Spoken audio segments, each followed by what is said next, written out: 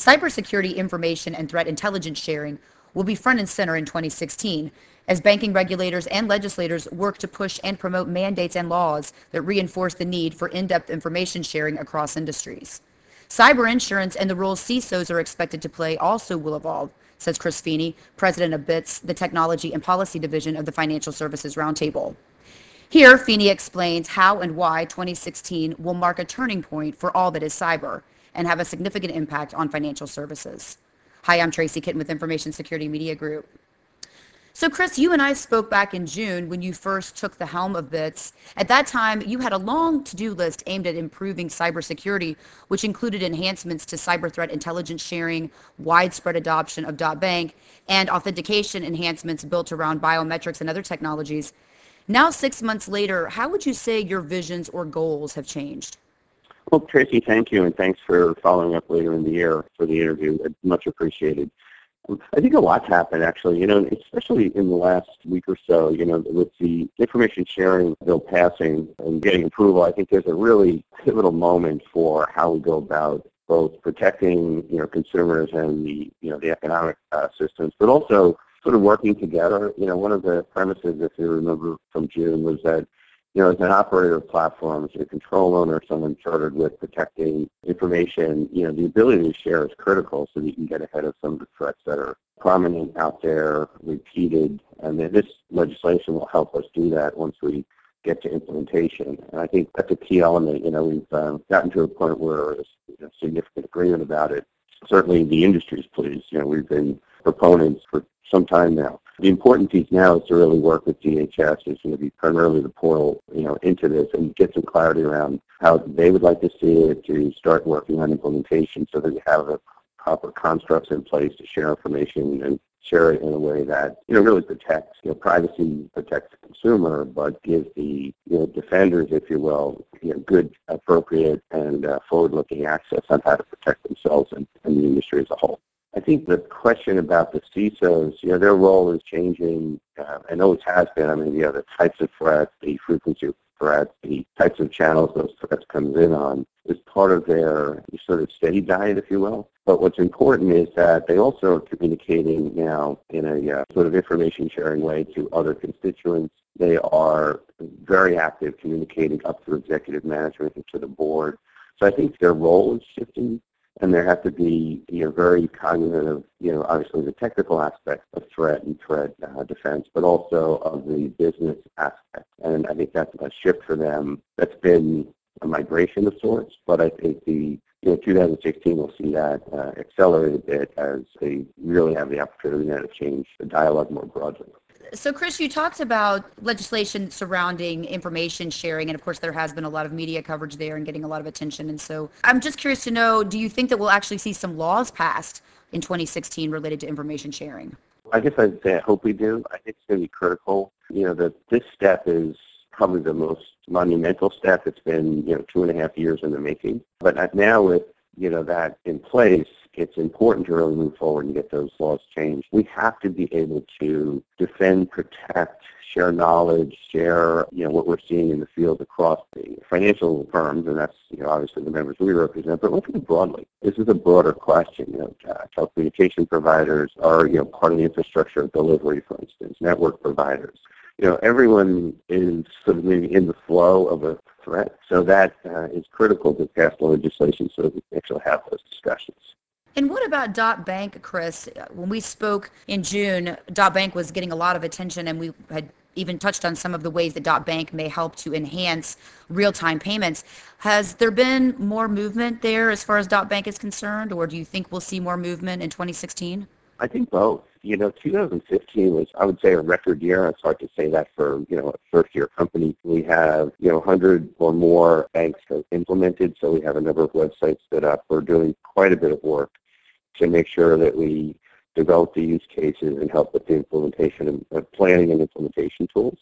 So we think Dot Bank has really had a very successful first year. We think, in year two, it's going to be very important to get more and more banks moving to the domain. It certainly provided the kinds of protections we're hoping for, a very defined and, I would say, even rigid set of requirements for security controls and for access and authentication of users. And that's sort of what's baked into the foundation of Dot Bank. But increasing use is going to be very critical. And I think there's another element, we are looking to launch Dot Insurance as well in 2016. So you'll see a first year launch of Dot Bank and now move towards implementation, also translate into a first year launch of Dot Insurance. So we hope to see some pickup there, certainly. So going back to touch on some of the conversations surrounding legislation, we also have seen some legislation out there that surrounds data breach notification. I'm just curious to know, Chris, from your perspective, how do you think legislation such as the Omnibus Spending Bill could influence regulatory guidance for banking institutions where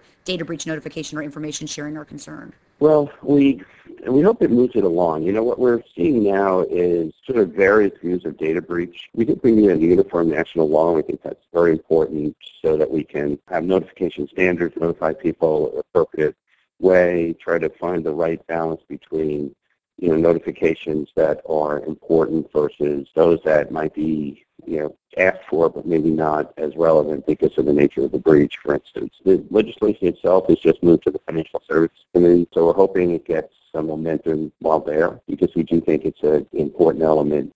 So both interacting with, your consumers or your users, because we took institutional users as well, but also moving the industry forward on how it really deals with breaches and notifications and protections. So, Chris, I mentioned during the introduction that you believe cybersecurity expectations for CISOs are going to change, and you touched on this a little bit earlier.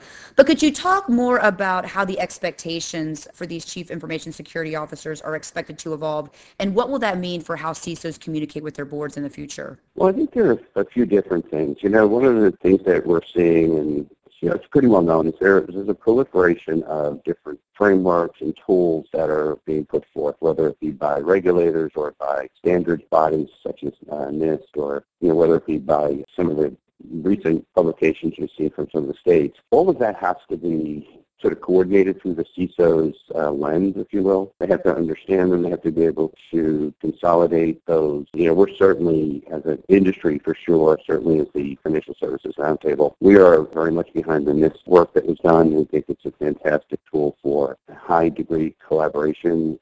Certainly that tool has been used for both educating control owners so that the right protections are in place and people are really monitoring and handling their technical environments appropriately, but all the way up through the board. It's a language and construct and approach that people understand because many years, 4+ years, were put into developing it, collaborating with it, educating on it. So we think that's important, and that's one tool for the CISO's role. The CISO now has to both understand what's happening at the maybe network administration level in one meeting and move right into a board meeting and explain some of the risks, how it's associated with the business, some of the performance indicators around the risk, obviously the volume. So it's important for the CISO to really touch a number of different aspects of the firm and the board and understand the risk quotient associated with that relative to the risk matrix that the Chief Risk Officer and board has set up. And, that's a lot of different conversations to have around the same topic in a way that the board members,